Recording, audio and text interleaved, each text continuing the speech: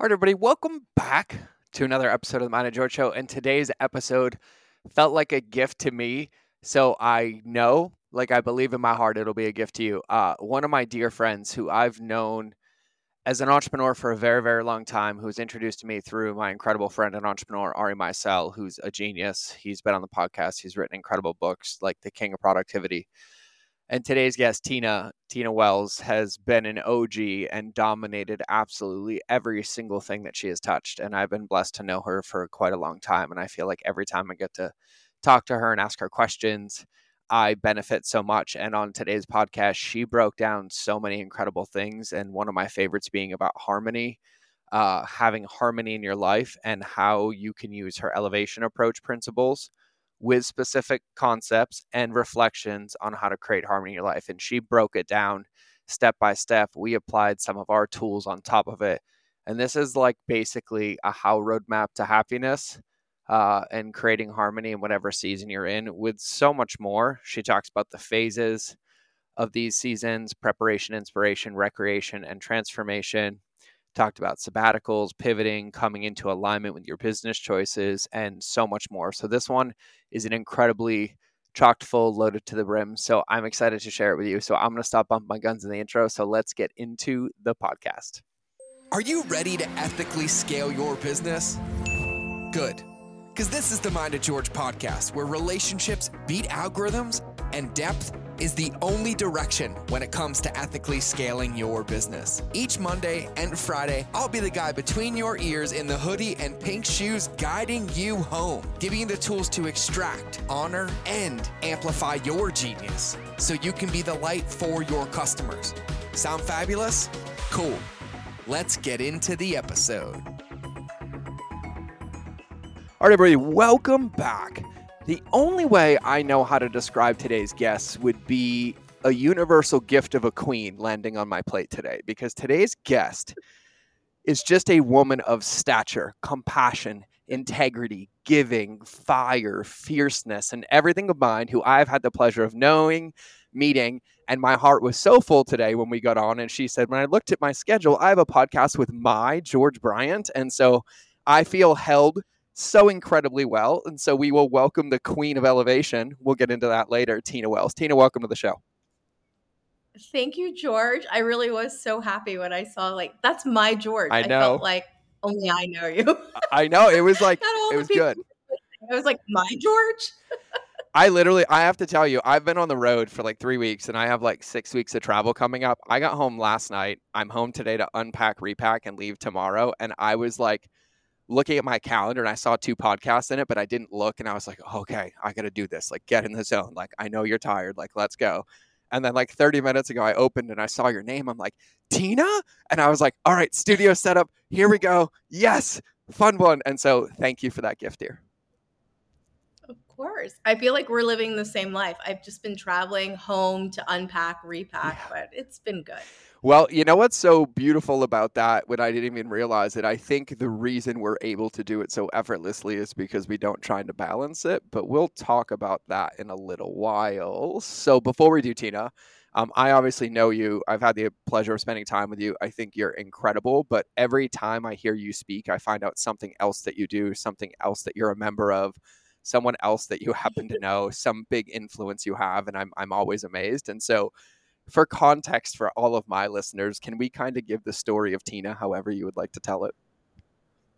Sure. I mean, it's funny because I feel like now when I tell the story, it goes right into why I wrote this book. But you know the short form, which is I was a teenage entrepreneur. I started my first company, a marketing company, when I was 16. I ran it until I was 40. And then at 40, had this moment of life needs to change. I'm not sure how. My dad got sick. I went through this process with him of watching someone who was like super happy about his life, very content with the decisions he had made. And, to your point, by this point, I built the Super Soul 100. I had a thriving business and I wasn't happy, right? And I didn't really know that. I ended up going on my first sabbatical that year and decided what I really loved was middle grade fiction. I'd written a middle grade series in my 20s and 30s, loved it, but was very focused on marketing. And so when I went on sabbatical, I was given the opportunity to partner with Target. In the last 3 years, we have created 14 middle grade titles together. And so that was a really exciting journey. And during that process of just getting to know them, I found this really interesting intersection where I could bring content and commerce and community together. And that's what we're talking about now. I have a new book, The Elevation Approach, which is really my guide to help people bring big ideas to life. During the process of me doing all my book projects, one of my friends just said very casually, "How do you do it? Like, I have an idea. I don't know where to start." And I wrote a plan to help her. The plan became the book, and it's what I love to talk about now. And so it's all about how we can do all the things we want to do in our life without sacrificing us, right? So like you and I were traveling, we're doing a lot of things and we still feel good, right? And that's what the book is about. It's about creating the harmony you want, but also accomplishing things, right? So you've got to go between, hustle culture to now this soft life, which makes no sense for people who want to make money and live nice, where I feel like work-life harmony says you do the work that you love, you find a place for all the things to fit in your life, and that's the goal. Yeah. I want to ask you a question about that because I agree, and I think I have a few questions, but the first one is when you talk about like the behaviors or the choices of like choosing something new, like choosing to be happy or being on the road and like feeling fulfilled, I think I want to clear up that like for me, that isn't always like I'm in a hotel room and it feels like rainbows and unicorns. For me, that feels like sometimes I'm sad and sometimes I'm crying. Yep. But when I'm sitting there, I'm realizing that I'm aligned in my choices for what I said I wanted to do and who I wanted to be. And so it feels easy to me because I can remind myself that this is my workout per se, and this just happens to be a hard set. But by accomplishing it, it might be a low note, and then there's a high note, and that creates harmony. And so I wanted to say that. Absolutely.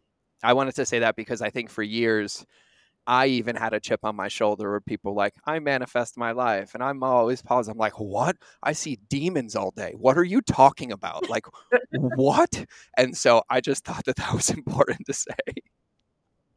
I think it's a really important point to make. I've been doing a lot of talks, especially talking to younger women, right? Let's say they're at a place where they're getting a professional degree.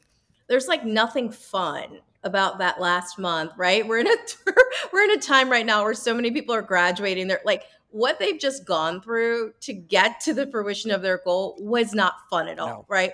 Work-life harmony says, no, it's not possible to take a trip in the middle of something, but it is possible to carve out an hour, right, to just go have a coffee with a friend and make it better, right? And I do think that for a while, we tried to pitch people on this idea that if you weren't happy all the time in every little situation, you just weren't trying hard enough, right? Where work-life harmony says, yeah, I might be in a series where I have a lot of work and it's really hard. And I would really like to be with my family, my kids, but I got to grind this out. And then I'm looking forward to this thing, right? And it's the idea that I think what you've said so brilliantly, which is what I try to really tell people or help people do through this book, is get in touch with how you're feeling, acknowledge it, and be honest about it, because then you can get the tools you need. So if you're not at a place to be honest that this really sucks, then you don't get the tools to help you through the fact that this really sucks, right? But I'm with you. It's like, I like my bed, but if I'm in a hotel, what can I do? What can I curate? What rituals can I bring in that's going to make that experience not suck as much as it would if I didn't have my things with me? Oh my God, that is so good. That is so good. So good. So I have a question about that because, you talked about earlier, like when you took your first sabbatical, right? And even with what you just said a minute ago, I remember there were so many points in my career where I was like, this sucks.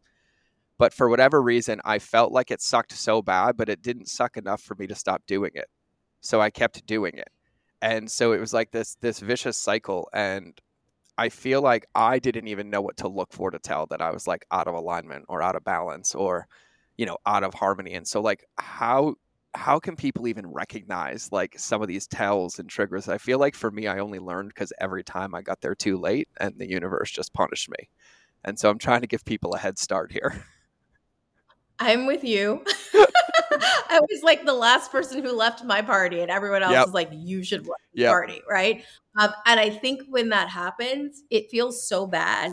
You don't want to feel that again, right? Like I think that we have, like, I had warning signs Yes. But I just kept thinking, but it's not that bad. And another thing I want to say, especially for people who are listening, who are very good at what they do, I actually think it's harder to make a change when you are very good at something and it's just not the thing you want to do, right? Or when you feel like, who am I to decide? Like for me, I started a company at 16. I ran it for 24 plus years. I had clients like Oprah Winfrey. Who is I to say I'm jumping off that train and doing something else, right? Because then I Yes. feel like, but so many people trusted me. So many people believed in me. I'm representing for all these other people, right? Then we have all the chips that come on our shoulders for people we have to represent. And so I think sometimes we know what we want to do, but we don't feel at all like we have the right to do it. And I think what you'll realize when you're doing all these exercises in the book, it's going to feel like I'm asking you a lot of questions. I am, because sometimes we don't know what we want. I did not know what I wanted.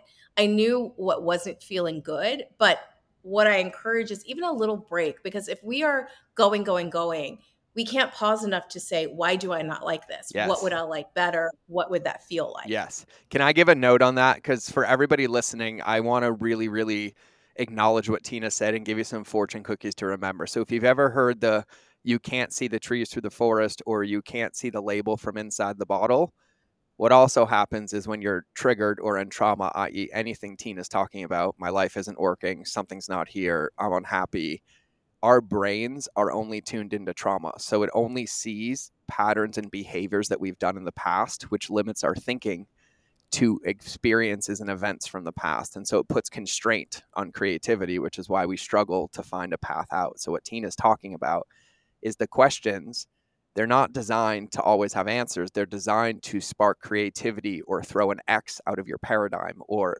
bring you from constraint into open, right? So if you think about a kid that's 5 years old, kids don't have internal dialogues yet telling them what to think and what to feel, right? So they can think creatively. I want to be a fireman. I want to be a boom.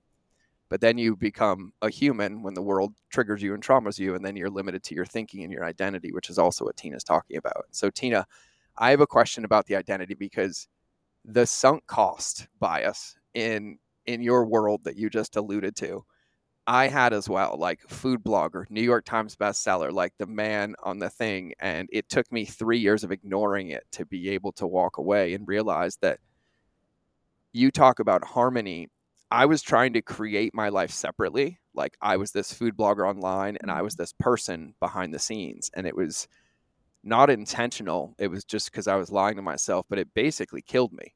And every time I tried to come back into business, it never worked, which is why I had to be like, screw social media. I just have to be myself and then figure out how that works. But the identity piece it felt like the hardest thing that I've ever had to do, like when I made the decision to walk away from that. And so like, how do you even start to identify like who you are, your behaviors? Like, I love that you have questions in the book and I'm excited to dive into it now, but like, I would just love to hear your thoughts on this. Yeah, first, I think for many of us, especially entrepreneurs, I know you identify with like, there's an overachiever or competitive part that's like, I have to do this, right? And I also think there's this other thing happening in culture right now, which for me, if I talk a lot about this, I hate cancel culture. Yes. Because it is creating anxiety where we all now we're putting ourselves all in the place of having to show up as the best representative of ourselves, right? So we're taking away that we're humans. Yep. We're going to make mistakes, right? I'm not going to knock it out of the park every day. And so you're showing up tight, right? So you would talk about, I want a life of harmony, and you're showing up to every interaction waiting for the first punch, right? And we've created all this for each other, right? So when you're talking about social, that's such a huge hindrance for people. How do I need to look on social? How do I need to be? How do I need to make this thing go? And we're so in our heads that we're actually not doing anything. Right. So I think the first thing we have to do, and I say this to myself every day, I'm to the point where I won't even go into some targets and look at my end caps if they're messy. Right. But I am aware. I acknowledge, like, people send me photos and I'm not breathing to see how bad is it going to look. Right? Yep. Like, is it picked over? You got to stop that. But at least I'm aware. I feel like so many of us aren't even aware we're doing that to ourselves. And then we're trying to show up. And it's like, well, if I write something, it's going to be a dumb post. If I do, like, we're talking ourselves out of it before we even try. And so I think the first thing is you have to be gentle with yourself, right? Yes. And then from there, I think I love your analogy of like inside the bottle. I have this first instant elevation principle, and the first piece, preparation, is about decluttering your space, right? And when I talk about that, I encourage people to realize it's not just your physical space. No. Some of us might have perfectly looking physical spaces, right? Yes. But we've got digital clutter, Yes. emotional clutter, and you got to clean that out too. Yes. But I think we all deal with this idea that and at any point in time, someone could choose to cancel us. You know, how do you show up and live this harmonious life when you're always looking over your shoulder about who's ready to take you down, Oh my right? And I think God. collectively, we've got to figure this out, because it's not what's happening, I believe, is people who have such big gifts to offer are just not even getting in the game because they're so scared of what could happen if they make a misstep, right? And 1,000%. Yeah. Like the And we way have to stop. I couldn't agree with you more, and I could go on a rant right now for like an hour and give like a diatribe on this. But the way that I think about it, it's like every time I look at my computer and I open it, I have to update Chrome, or maybe it freezes and I reboot it. But it imagines like with human beings, what we do is like it freezes or a human freezes and we're literally in the trash, in the trash, Yeah. in the trash. And it doesn't allow iteration. It doesn't allow progress. I used to love, like Les Brown would say it all the time. He's like, practice makes, and everyone's like, perfection. He's like, no, progress, because that's the only thing that exists. And I love that so much. And so, girl, I will be your hype man for this one all day, all day. I just think we have to do. My dad has a saying. He always says it to us. I'm the oldest of 6. My dad always says, Tina, remember, nothing beats a failure but a try. That's just my dad. He's like, and wisdom. So when people ask me like, how do you do all the things you do? I'm like, you have to remember, I have 5 younger siblings. I have my parents. No matter what the world thinks about what I do, I have people who are like down for me no matter what, who are supporting me no matter what. I feel okay, right? Yep. And so many of us, have to remember that. And I think when we talk about harmony, it's like, talk about building your tribe. It's a very important principle in the book because you need your people, right? Yes. Everybody doesn't need to be for you. They don't. And if you actually turned off social media and thought about just the people who are in your close circle and what they think, you would be very happy people, right? It's like, you've got your people, George, who are like, George, you're killing it. Yep. Don't be so hard on yourself. You're good. As soon as we go on social and people are like, her book sucks, I didn't really like it, right? Then you start to get all the voices. But, you got to build yourself up. You do. But we're talking about how you do big things, right? Yeah. You don't do big things by you have to almost build a discipline around who gets in to your space to even have an opinion. Yep. And that's how you start doing some of these bigger things. Yeah, big things don't come from small thoughts. Nope. Not at all. And so I love that you said that. And one thing I want to add to the friends, the thing I love about my friends, though, is that if my friends like Tina or Ari or all of our mutual friends, if I'm showing up, they're going to be like, you're killing it. But if they sense something's off, they're also going to be like, why are you out of integrity right now? And they're going to challenge and check me where I would feel unsafe online or in the world, because they do love me and they are willing to stand with me and they want my honesty and they want my healing as well. And so I love my friends because they're the ones that'll be like, hey, you're killing it. I'm like, thanks, man. He's like, yeah, I was just getting you to respond. What the fuck are you doing? And I'm like, whoa. And he's like, yeah, that's what I thought. And I'm like, God, I love you. And so I think that's so big too, in the caliber and the quality. I teach a concept in the podcast, Tina, called my SOS model, how to get unstuck. And there's an inner circle. And my rule is the 9 people in your inner circle have to hold you to your potential, but not believe your story. And so those are the people I look for. I call them friend-tors. Yeah, in my there book. you go. I talk about how I think mentors, I think we need to get over the idea that you're going to have a mentor. I think you need friend-tors and you need sponsors, right? Yes. And for oh God, that's so good. Right? It's like, we don't need a mentor. You need a friend-tor. And my friend-tors actually had a mutual intervention with me when I was like, I have decided what I'm going to do, right? I hated my job. I was very depressed, but I was probably 39. I was like, I'm over it, right? And I had just been interviewing with a big bank to start leading this program. And I thought this was the best thing ever. And to your point, my friend-tors who did not believe my BS, they like cornered me. We were in a fellowship program together, cornered me at breakfast. And they were like, what are you doing? Yep. No. They're like, that's a great job for someone else. Yep. And someone will take that job, but you have to do the thing only you can do. And I will tell you this, my friends wouldn't have told me that, right? The people I consider my Fab Five or my closest friends would have told me to take that job. It's something about having peers who understand you, and the people you're talking about, even some of the names, there's a people who understand exactly where you are, George. Yep. That's very different than cheerleaders, right? Yes. They're like, oh no, I've been where you are, and Yep. don't you dare do what you're about to do. Yep. But just to show up and to say you're open to that takes this very special kind of person. And that's why I talk about, someone asked me, well, you've got these phases: preparation, inspiration, recreation, transformation. And inspiration is when you take your big idea, right? You've gone through preparation, so you know it works. And I said, it's very important you don't take the work to cheerleaders because they're going to tell you to do it. Yep. You take it to people who have done what you're trying to do, and they're going to be honest with you, Yep. right? So you even putting yourself in that group of 9 means that you're open to someone being really honest with you and giving you honest feedback. And sometimes people aren't. We've seen a lot with social people, like they're cheerleaders. Yep. They're like people who are like, go get it, or people go on and tell a story and we're like, that's not an integrity. But people are like, yeah, you do you. And it's like, doing you is not getting you the harmony that you're seeking. No, because I tell people, like, I have, God, you and I love you so much. Like, space is like my thing, right? And you were even talking earlier, I'm going to tie this together, but what you were talking about earlier, you had referenced, like, we start to recognize we do these behaviors. Now, in hindsight, looking back, what I tell my students now, my entrepreneurs now, is like, what you have to recognize is that awareness is the finish line. Because the moment you recognize that you're doing the behaviors, it means you're no longer doing the behavior, even if it's momentarily. So what I failed to recognize is that there was a lot of just behavioral residual patterns that had me believe the trauma or the wound was there. But the moment I actually knew what it wasn't there. And there's a Thich Nhat Hanh quote that I read for years that reminded me of this. And he said, the moment you recognize you are, you no longer are.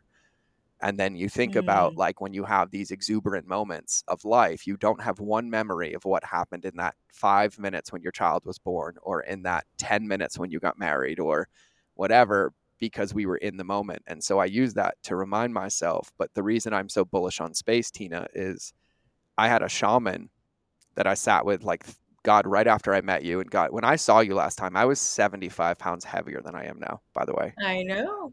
I let some stuff go, dear. But when I sat with him, I was rampant and I was everywhere. And I was like, well, I'm doing this and I'm sabotaging this. And he looked me dead in the eye. And he's like, well, you've never been quiet enough to hear God's whispers. And it broke me to my soul, because I realized that I never created space. So instead of even allowing myself to recognize the behavior, my default pattern was immediately to get back into it because I was afraid to feel the feeling. And so I just want to give, like, kudos and hype and everything to what you're saying, Tina. And for everybody listening, like, these are some of the most important concepts to, like, truly have harmony in your life. Well, thank you. But also, I think, like you, I went through it, right? Yeah, and people totally. don't understand. Sometimes for us, like, when you're in client services, you're almost putting yourself in these positions to be traumatized over and over and over again. Yes. And you don't even realize you're doing it, where you're like, I don't want that again. It's funny. I was visiting with one of my entertainment attorneys, and we worked together for 18 plus years. So a huge part of my career, every book he's done. And we were talking and he's like, so what's next? And I said, I'm just going to enjoy this, and I'm going to do the best I can with this and just keep this going. And he was like, wow, that's awesome. I was hoping you were going to say that, but he knows the old me would have been like, selling 5 more books. I got this, I got that, I got that. And I'm like, this is a really good moment. Let's just be good here and do good work and ride it, right? But I think I was the same, where I just you got to stay on that treadmill, right? Yeah. So I'm like, I can't get off, because if I get off, then I have to deal with all the stuff. And for me, what I hope other people don't have is, like, my dad getting sick that year, and he's doing so much better, and we're so grateful he's here. But that year when he was sick, and again, I spent so much time with him, 2 months he's in the hospital, I'm there just talking, and I'm like, he's just so content and happy and grateful. And he did the things he wanted to do. I just kept asking myself, how do I get there? How do I get there? How can I be there, 40 years from now? And it wasn't continuing to do what I do, but what we're talking about, even listening, right? Being at a place where you can hear a whisper. how do you hear a whisper on an express train, right? Which is what so many of us do. We just hop on the train and hope it's going to work itself out. But I think the scariest moment is when you go and sit in quiet because you don't know what you're going to hear, and how you're going to take it. Exactly. Yeah. And, I think you and I, we get along so well, and we have so many similarities. What I'm trying to tell people now is that you end up there one way or another. One way is very, very easy, and one way is hell. And what it took me and most people to realize is like, it wasn't the first break. It wasn't the first close to bankruptcy. It wasn't the first mental hospital. It was like the 11th or 12th or 14th to where everything around me had to break so much that there was literally nowhere else to hide except in my own thoughts. And I'm telling people, and Tina, like my clients, I require them to have at least a 5-minute stillness practice a day or I won't work with them. Like, that's it. Like, just at least 5 minutes to start flexing that muscle and that behavior so that it can work and start to be used. Like, it is the biggest thing for me. I totally agree. I'm glad you said 5 minutes. One thing for me, being a Black woman, talking about wellness, talking about things, I think for so many people of color, they feel like, well, how can this be my reality too? Right. And I will talk about other people, but it's like, well, there's wellness. Like, I don't have 2 hours a day to work out. Right. No. Like, or people anyone who feels like I don't control my day. I don't control how I spend it. Two things I guess are really important in the book. Every single principle, there are 12 principles of instant elevation in the book. Ooh. Every single one you can do for free, right? There's no cost to any of them. If I'm telling you to move, I'm not telling you have to do X, Y, and Z's workout class. You have to just move. And the other thing that you've talked about is give me 5 minutes per day. Yes. I'm not asking you for an hour, but I really believe if you start doing these things, I'm suggesting you take 5 minutes and you realize the benefit. You may not own the 8 hours, the 9 hours, 10 hours at work. You own your commute. Yes. Right. And what we're talking about is the discipline around it. Right. So you can either listen to one thing on your commute or you can listen to that podcast that is going to elevate your day. Right. And that's what I'm trying to help people realize is I know what it feels like. As entrepreneurs, do you think we feel like we own our day sometimes? Sometimes we're giving our days over completely to other people to totally pack them with things. Right. But if you can get 5 minutes, if you can get in that practice of I own this 5 minutes and I'm going to use it to change, what you start to notice is 5 becomes 15 because then I'm with you. It's like if I don't have 5 minutes to organize my day, it is disorganized. I need 5 minutes to center, to vision. I'm a big visioner.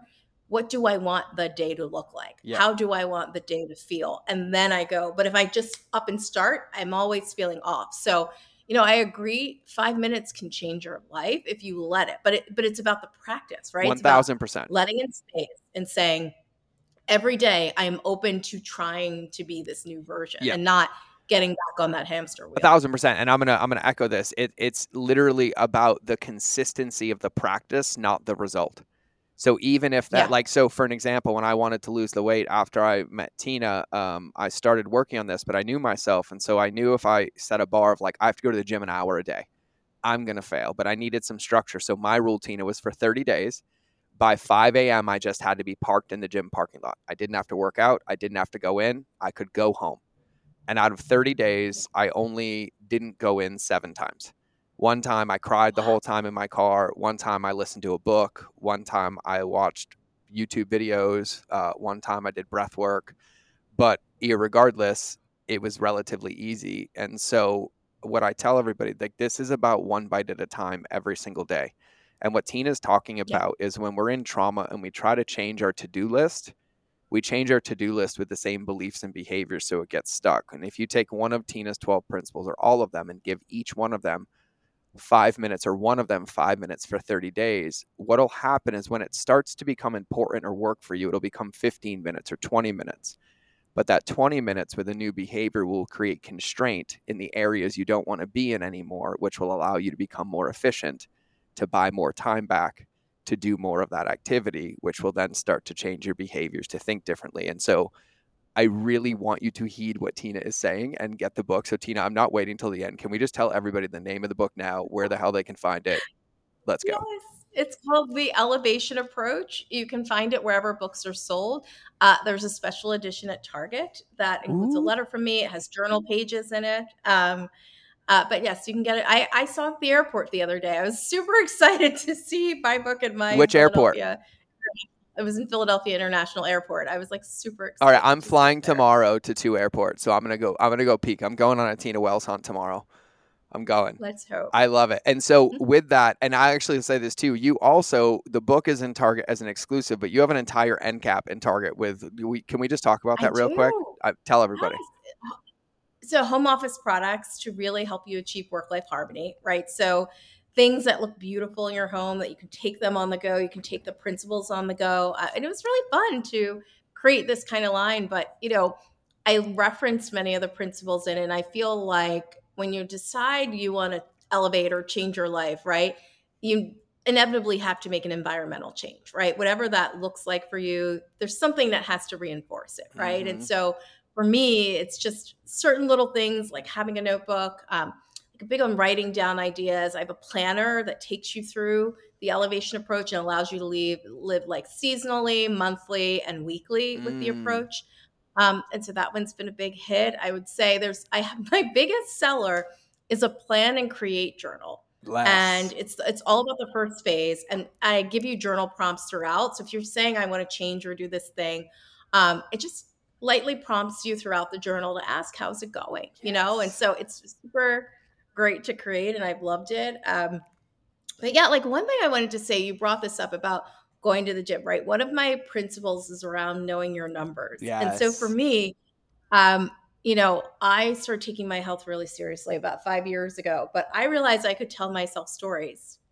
I'm the best at it. And what I had to do was get some accountability around numbers. Like I wear my Oura ring every day because I'm a person that would say, I think I slept okay, right? You wake up to that sleep score and you're like, oh my God, I'm not ready. I got to get myself together. But prior to that, I was like, I think I slept fine. I think I don't need more sleep. And now I'm like, oh my goodness, this is off. I got to get my steps in. These are things you hear people say, I need to get my water. I need to get my steps. But when you start to realize that for people like us who have to be on, and I'm not just like us, anyone who is actively living, right? You're with your family. You want to be good for your kids. These are little things, but I have a brother who's like, oh, I wasn't doing good with my water. So he found this cool water bottle that prompts him to drink water. Like there's so many solutions to our problems, right?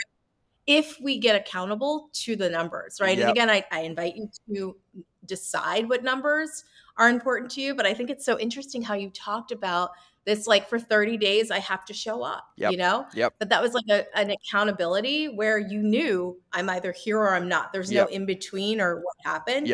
And that's hard. That's really hard to decide you're going to become that accountable. Well, like for me, like the thing that I had to get to, and my story in my life, like I've faced death many times, including suicide. And what I really came to recognize is that if I'm complaining about a game that I don't like or what's happening on the field, I know the absolute only way to change it is to actually stay on the field. And any moment I'm not in consistency, I'm allowing my feelings, it's literally keeping me stuck. And so I created a model called the wedge of expectations to where I picked my 4 behaviors that were important to me. But instead of setting myself up to fail, I set myself up to win. And so I'm like, my ceiling, Tina, is an hour workout a day. My floor is a 5-minute walk outside. My meditation is an hour a day. My floor is 10 minutes. My breath work is an hour a day. My floor is 3 5-minute rounds. And so what I ask myself is, on the worst day, if I can agree to myself that I still want to be alive, what can I commit to knowing that I still have to play the game today or else I'm going to lose? And so that's how I do mine. I think that's amazing. And I think you hinted at something really important, which I've often said this, and my parents definitely taught us the same concept, which is you can't change a game if you're not in it, and I often think about that, as a writer of color, I can talk about the problems or I can get in there, master the game and be part of solutions, right? And bridge building and making it so much easier for other people. And I think even as you talk and I talk about overcoming trauma and things that have happened to us as entrepreneurs, I want to hopefully offer solutions to the next generation so that they don't have to go through what we went through, right? And I think we don't talk enough about mental health with entrepreneurship, right? Or mental health with people who are in charge of their paycheck and what that feels like to constantly have to think about, how am I going to do this? How am I going to do this? And the trauma that can come from that. Right. And I Yep. often say, like, so many entrepreneurs, who are dealing with trauma. Like, I didn't have any money invested in SVB, but the amount of trauma that situation created, and watching founders not know what could happen the next day, Yep. yeah, they got their money back, but like, how do we deal with the trauma that these situations are creating as well? Yeah. And I want to piggyback. I want to go back to one thing you were talking about when you were talking about environmental design, because you nailed this. You were talking about these little environmental things, but I think the important note for everybody here is that the environment you create should be the environment that reminds you of who you want to be, not who you currently are. Right. And so when Tina's talking about like buying back space in your life, right, I have a 45-minute commute on purpose. I got an office space 45 minutes away from my office because I drive by bald eagles, wild elk, bears, rivers, and mountains for 45 minutes every day. And so for me, that's my stillness practice. I get 45 minutes of just me and my thoughts in nature on the way. And so when Tina's sharing this, it's like, maybe you want to lose 20 pounds. Great. But I guarantee you, if you stop thinking about it and you're just like, I'm going to walk 10 minutes a day for 30 days, you'll be way closer than you were if you just sat there and thought about it. And so use your environment. Like when she talks about decluttering, like look at your Facebook friends list, look at the content you're seeing, look at the music you're listening to. If you're listening to people that my life sucks, my wife left me, my business is hard, you're going to get more of it. And I fucking love DMX and I miss listening to him, but I'm going to tell you something right now. My life is better that I'm not listening to that every single day. And I'm listening into like who I want to be or how I want to feel. And so whether you're in a cubicle, whether it's your iPhone, the more decluttered in space you can create, the more creative Tina can help you be to find those behaviors. And so I just wanted to say that because I think it's so important. No, it's true. And my mom used to have a rule for the 6 of us when we were growing up. She would always say, you got to dress for the job you want, not for the job you have. Right. Yes. And it was so interesting. But I realize now my parents were so focused on your parents are wise as shit. They really are. I am very lucky. The 6 of us are incredibly lucky to have them. But she would always say that, dress for the job you want, not for the job you have. And it's true. Like I can go into some environments, and it doesn't even mean you're dressed up, right? It just means that when people see you put an extra 5 minutes into care for how you're going to show up, right? Because we know now there's so many different standards in what corporate wear is, but the idea that you were thoughtful about how you're presenting yourself, people perceive that in a way, and I never realized that. And that was just a tip I got from her. And she's never been wrong, and there's just a way. I mean, it's funny. I can show up at a place and I'm like, I have on leggings. Like, I don't think I'm presenting this thing. But to other people, it's like, oh, this is a thing. And so these are just small things, but I think it's also you're signaling, right, to something bigger than you. You call it the universe, God, that I am showing up for myself, right? And I think the 10 minutes a day just says I'm showing up for myself. And then there are more opportunities that come your way to show up for yourself. For sure. And like, listen, if you realize that your vehicle, your body is a vehicle, right? You have to drive it first. If you just make sure you put one drop of gas in it in the morning that will last the day, you've still won the day. And if you get one, great. If you get 2 or 3, you start buying your future. But if you just focus on one in whatever area that is, it makes a massive, massive change. And Tina, I want to talk to you about creativity because you are literally one of the most brilliant minds that I've ever met. And every time you speak and the undertones and the principles under the lessons that you're teaching in the book and how approachable and bite-sized, but how much wisdom is packed in there, like it's insane. And so I imagine that comes from this space. And I know you help people with creativity, but as people start to create space, like what are some of the things they can do to start to unlock those ideas again and spark those excitements and those joys in their life? Yeah. So one of my principles is get curious. And I tell the story of how I love airports. I love airports for people watching. Yes. The best. Curious. Like in airports, right? No one's thinking about the fact that other people are looking at them. So they're just for me, it's like a purest version of someone, whether they're anxious, upset, right? All the things that are happening. I'm just watching people. And when I was in my trend spotting days, right? I had business trend spotting.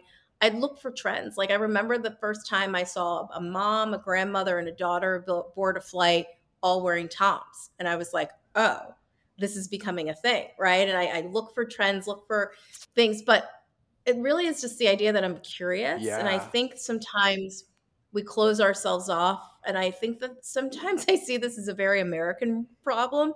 I'm in South America right now, but where it's like, no, it's only like, I'm like, why are we so uncomfortable with two things being true? Yep. Right? Like, she could be not a nice person and they could be very racist. Like, why do we act like only one of those things can be right? Because we close ourselves off and it's like, only this way can be right. Right? Versus saying, well, we can find many different answers, but you have to open yourself up to curiosity, right? Because then we're like, well, there's like with medicine, for example, there's only one way, right? There's only this pill that solves that. Yep. And it's like, well, what if I did this thing? And what if I could take a supplement and do something different, And it's always funny when I like talk to my parents or people and they're like boomers. Boomers love their doctors, their med plans, right? And I'm like, but grandma was like, had an herb for everything, right? Her Yep. generation was, if you go back to silent, like they're like, we had to come up with these natural solutions for things. I remember my great aunt and grandmother drinking Golden Seal tea every day to like do things. And now it's like, but there's a pill for that. And I'm more of like them. I'm like, teach me how, like, I need Golden Seal every day.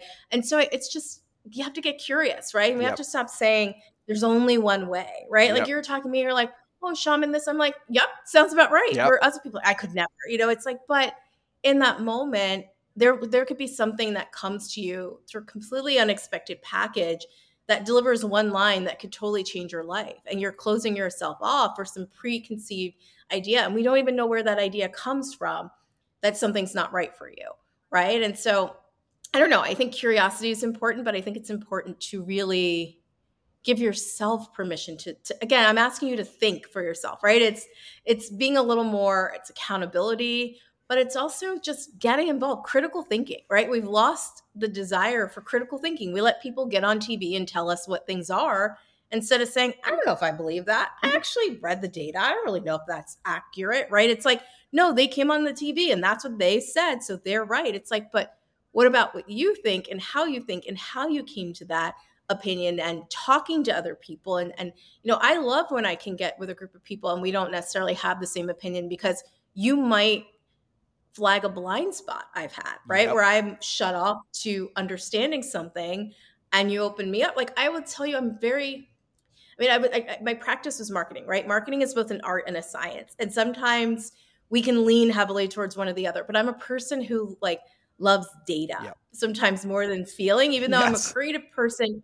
My creativity has to flow to an endpoint that's going to have a result, right? Like if you were like, Tina, just go make something to make it, I'd be like, I don't really know if I want to like dedicate the time, but I need those kinds of people in my life who ask me like, how are you feeling? How does that feel? What color is that feeling? Like I need those people to make me a more interesting person, right? So I think that for me, ask about where's my creativity come from. It's constantly making sure I expose myself to people who are different and think differently, because then it keeps my mind going. And I feel like it just continues to open pieces of it because I'm not trying to do the same thing every day. Yeah. I love that. I have a final question before we start to land the plane near the end. But one of the things that I told myself, I think you'll appreciate this, is I made a rule that I wasn't allowed to consume content for 3 years, because I said, when I consumed, I was building your vision, but when I created, I was building mine. And so I said I had to earn the right to consume. And so for 3 years, I was only allowed to watch a podcast or a book if I wrote the equivalent of like 3 emails or 3 pages or 3 videos or 3 anything or 3 podcasts, and then I could go consume the next one.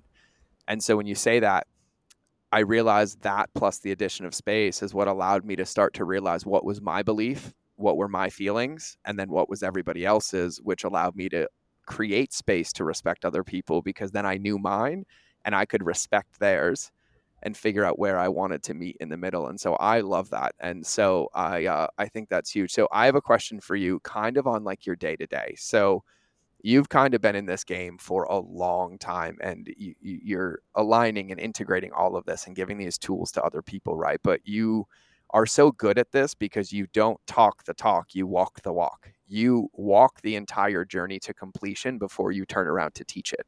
And so for you, what are some of like the most important rituals or habits that you focus on every day, and not necessarily the thing, but like the area or the meaning behind it that you think are like the critical ones for you? Yeah, so I realized at one point during this process that my day is actually the elevation approach, right? So I talk about 4 phases: preparation, inspiration, recreation, and transformation. Mm. And for me, the hardest was, of course, recreation, right? What entrepreneur thinks you need to take time to do something else? And recreation is not your workout, that is in preparation. I realized I was living my day that way. So, like, I start my day in the preparation phase, which is not just answering emails, it could be while I'm getting ready, listening to a really interesting podcast, something that, again, has nothing to do with my work. Mm. It's just to get my brain going, right? And that's really important for me to do in the preparation phase. In my inspiration, which is when you're more social, I tend to like that in the like my late morning to afternoon time, where I feel like I'm just more vibrant. And then what I noticed the key was in recreation, and you pointed to this, right? That 10 minutes, 15 minutes, just to stop doing the thing I'm doing, right? Mm-hmm. Just to go do something for play. We talked about how kids are so inspiring in that kids just play to play. They don't play with an end goal, right? And so for me, it's finding that time, and then transformation is bringing it all together. And so I've learned that, like, if I can keep that as the rhythm of my day, the things might change, but in the morning, I always find time to do something that I'm curious about. Reading something. I love global news. Again, I don't really read US specific news in my early day. I like to know what is happening in the world, right? I will be plenty of time during my day to find out what's going on in the US, but just like anything interesting happening. And then, talking to people. And then I feel like in the recreation, that afternoon time, just do something for yourself, whatever that is. If it's having a few minutes with a friend, if it's like, I love Flipboard. Actually, our mutual friend Ari got me into it. That was the coolest, best gift he's ever given me, which is to curate my own feed with whatever I want, which may or may not have royal family news. And anytime you have a pause, right, you could just go to your Flipboard and see like, oh, what's interesting, And so I found that already thinking about when I'm going to have those little breaks, right? Like for me, I love a hot beverage in the morning. Depends where I am in the world, what it is, if it's a tea, if it's a coffee, but taking a few minutes in the morning to say, I'm going to do this thing for myself. Something I can also do in hotels, which is great, right? That I can bring that practice with me. And then I have other rituals that when I'm home, like reintegrating into my house, how I do that is really important, by like baths or whatever, like all different kinds of things. I'm like, okay, I'm home. This is what that looks like. But again, I can tell you this because I've spent time asking myself those questions, right? And that's the biggest thing we're talking about, which is giving yourself permission to ask, what do I like? And be really honest about that. Not what am I supposed to like? What am I supposed to do? But like, what is it that I really like? Okay. And once you get those answers, starting to do those things for yourself. Maybe it's not as much as you want, but just starting to do a bit of it, I think is really important. God, that's so good. That's so good. Okay. So reminder again. So where's the name of the book again? The Elevation Approach. Okay. So everywhere, Amazon, Barnes and Nobles. I would highly recommend you get your booty in the car and drive to Target, and bonus points for taking a selfie with it and posting it on Instagram. What's your Instagram, Tina? My gosh. Tina Wells. At Tina Wells. I would love it if you do that. I repost everyone. I love seeing all the images. At Tina Wells. So let's do Miss Tina Wells a favor, because she's an absolute gift. Let's all grab the book if you want it, if it works, and leave a review wherever you get it, and make sure we fill her bucket, because I would love that. So, Tina, one last question, and I can't wait to hear your answer on this one. So I want you to imagine that everybody listening just forgot the first 47 minutes of this podcast. They don't have a clue of who you are, what you said, what you do. But in this moment, you have the ability to tattoo a piece of wisdom on their soul that they'll take with them forever. What would your tattoo wisdom be? Oh, seek work-life harmony. Seek work-life harmony. Well, that is a good way to land the plane. I'll take that one. Okay, so that's what we got. So Tina Wells, at Tina Wells on Instagram. You grab the book, Amazon, Barnes & Noble. I'm going to Target because I want the special one, because I feel like I'm special. And so that's what I'm going to do, because that's what I do, because You're very special. I'm a unicorn rainbow lighthouse. That's what I'm saying today. That's why I own pink boots. Oh, Tina, it has been an absolute honor and pleasure and everything in between. Oh, thank you, George. This has been a very fun hour. I've loved it. Yeah, me too. Me too. So I'm excited. We'll have to do it again in person sometime. You'll have to take a trip to Montana and Yes. visit Glacier National Park and hit the studio in person. Montana. Yeah. I haven't been to Montana yet. I love Wyoming, so I know I got to get to Montana. Yeah. So we moved here like 3.5 years ago. So I live in heaven, about 15 minutes to the entrance of Glacier National Park. Wow. So you're gonna have to come. Oh my God. You're gonna have to come pay us a visit, and we'll do round 2 in the studio. We'll do a longer show. Yes, I would love that. Awesome. So for everybody listening, I might even try to poach Tina to come speak at one of our events, but we'll put that one in the baker for now. So we got her. So everybody go check out Tina Wells on Instagram. Grab her book, leave a review, give her some love. Tina, thank you so much for being here. We'll have you again. Thanks. And for everybody listening, Please do. remember that relationships will always beat algorithms. And just like she and I both said today, especially the one with yourself. So you might as well start working on it since you're going to spend the rest of your life with it. So we will catch you in the next episode. So either way, here's the cute outro, and I will see you soon. Thank you for listening to another episode of The Mind of George Show. Please make sure you subscribe on your favorite channel that you listen to, whether it's in the car, on your run, or in front of the television. Make sure you leave a review to help other people know how much you love the show, and quite frankly, help me know how much you love the show because I read them all. And if you want 5-minute daily insider nuggets on business, marketing, leadership, mindset, or any other tool that you would need to build and scale your company, make sure you register for my invite-only newsletter. I call it the Lightkeeper Lessons. I hold nothing back here, and I share everything that works for me, my friends and mentors, and thousands of my students around the world to thrive in life and keep our lighthouses shining brightly. We will eventually be charging for this, but for now, for you, because you're listening to the podcast, it's free. So if you want to sign up, go to www.lightkeeper.club, fill out the application, and then check your inbox because it's magic. You actually have to open the emails to get the gifts inside. Otherwise, you can get access to my Relationships Beats Algorithms Facebook community and other free resources on the website. So just go to www.mindofgeorge.com, and I'll see you in the next episode.